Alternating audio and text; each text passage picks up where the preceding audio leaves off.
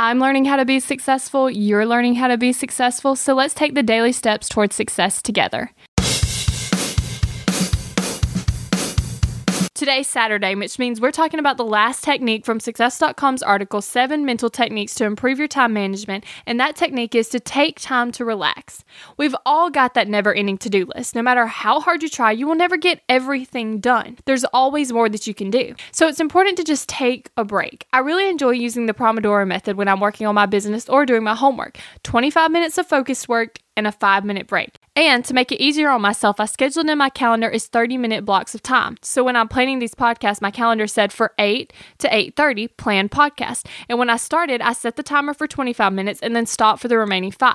By taking these little breaks, I'm able to get so much more done. And I'm able to get in a lot more focus time because I take breaks. So don't forget to add in breaks.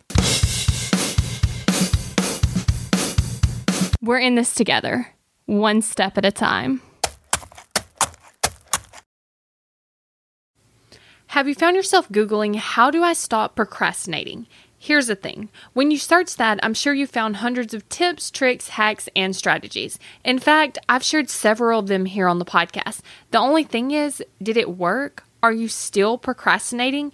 If you are, then what you need isn't another hack. You need to focus on the actual thing that's causing you to not take action. Our thoughts control our feelings control our actions, which means if you want to change your action or inaction, you first have to change your thinking. That's exactly what we focus on in my program, Kick Procrastination. This program is designed to help you go from procrastinating on your goals to taking massive action towards achieving them.